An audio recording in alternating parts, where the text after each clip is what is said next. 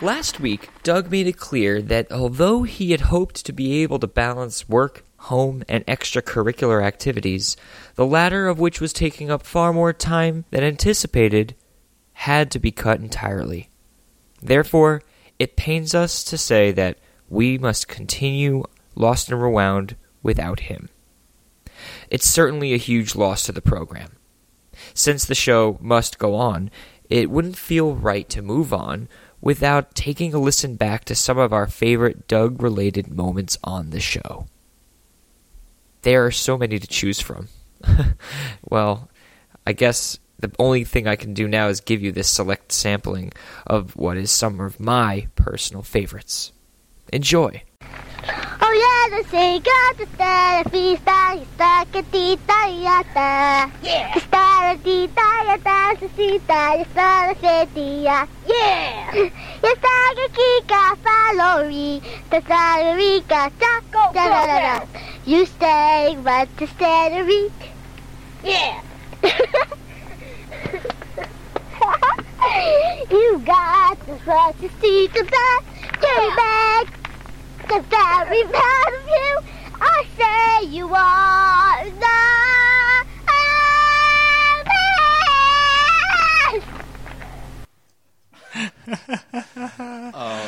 That's ready to be an anime theme song at any point in time. Around like 8th grade is when you like start hiding your boners in like your waistbands. You know?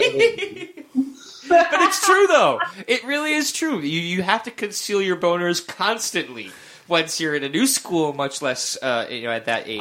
I learned about that concept from the show Roseanne because DJ had that problem. And then Dan and his friends were talking about it, and they were like, I just put a book in front of it.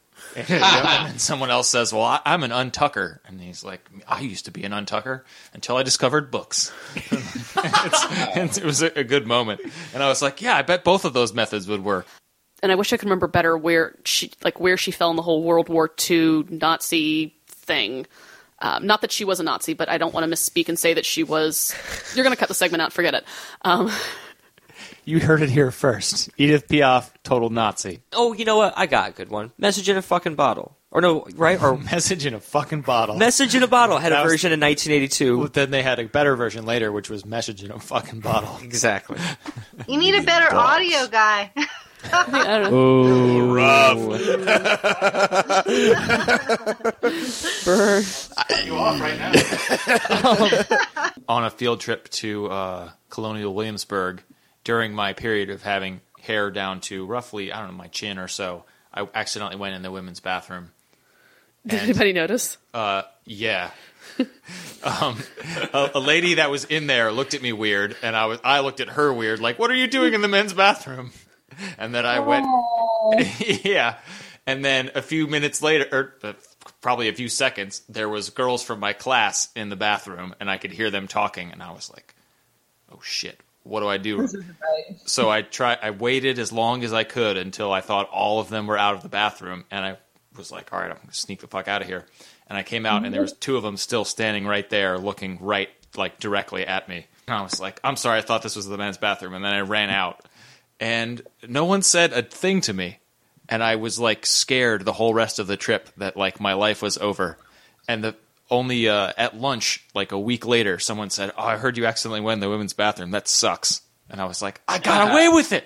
I got scot-free. And I was the fucking king of the world. Eddie Murray had put out that song. Eddie Murray from the Baltimore Orioles? Eddie Murphy? Eddie Murphy? Did I say Eddie Murray? Yeah, you did. I was thinking, was it Bill Murray? It was Eddie Murphy. There you go. It was Bill Macy, actually. It was Eddie Macy. It was Edward R. Murrow. Yeah. Doug? Yeah. Why Doug? I don't know. What Doug? Well, you as a musician in your own, well, kind of. Hold on, let me. You can't see me or hear me rolling my eyes, yeah. so let me just make a pshaw roll eye noise.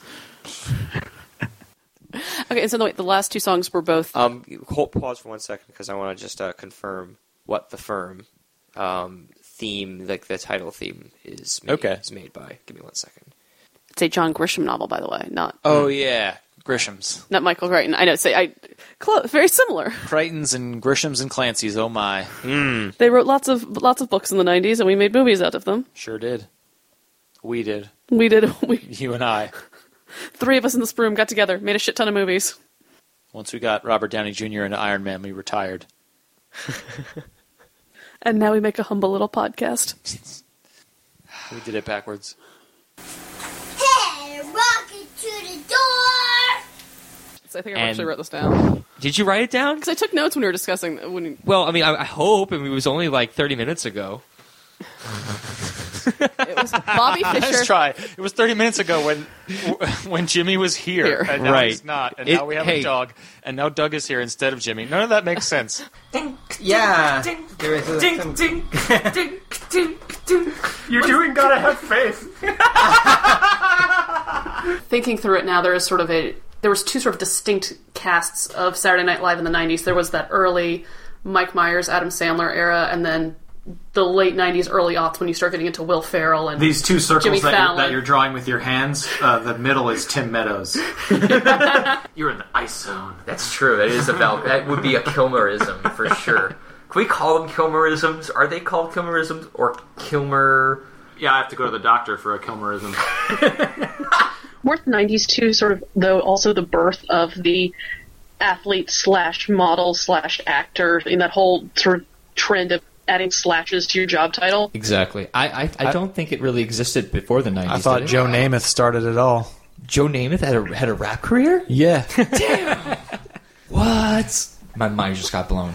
Well, we all missed out on that, I guess, except for you, Doug. You're dead. I'm the only one who knows about it.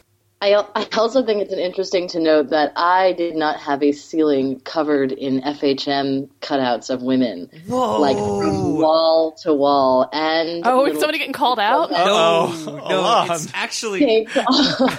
all over there. Elon had basically taken apart hundreds of magazines and taped them all over his room. Oh, this is my favorite moment ever on Lost and Rewound. Yep. I can't believe that. That's amazing. Oh, no, there are photos of it. First of all, I have to just say off the bat, of all the publications you could have mentioned, you mentioned one that I have not thought of since I was 17 years old. I don't even remember FHM. Like you could have mentioned Maxim. You could have mentioned stuff. You could have remembered. You could have done Details, Rolling Stone, Spin.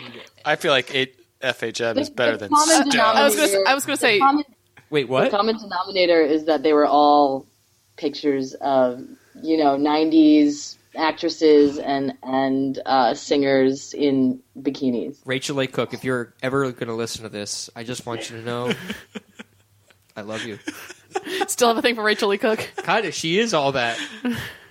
I'll say, trivia factoid. Do either of you two know what FHM stands for? For her magazine. Yeah. No, for him magazine. For him. Yeah. Right. Yeah, for her doesn't make any sense. It doesn't. For her. In maybe some form. How the holidays were when you were a kid, how what your mind frame was, and were you did you guys do anything special, and did you tend to be more of the giver or the receiver when? Wait, what are we talking about? Well, because of the holidays, man. Come on, it's the Christmas episode. If you're a holiday top or bottom. Oh God! Thank you, Doug. It's a good way to put it. Thank you, Doug. And you really wanted me to record you rapping. And I'd heard you rap and thought, I don't need to be recording that. But you're the most enthusiastic person I know forever. You've never changed from being the most enthusiastic person I know. So it was really hard to tell you no. I knew a person who got like a haircut and a chin job, and like they went from being a geek to being great. Wait, backtrack. A chin job? You can get you can get implants in your chin to make your jawline. Was it a enhancement or a chinectomy? Sorry. A chinectomy? Yeah, that should be the name of a really obscure. I got town a in New York. chinectomy in Synecdoche. As much as I contribute to this podcast, I have no idea how the magic happens when Doug goes away and makes all of the clips into an actual episode. It's a lot of me and Alon swearing at each other, and me being like, "Leave me alone. I'll finish it when I finish it." God damn it! It's pretty much how it's magic a happens. contemptuous but otherwise very loving relationship. I like to think of it as magic. I like to think magic. It's mostly magic. magic.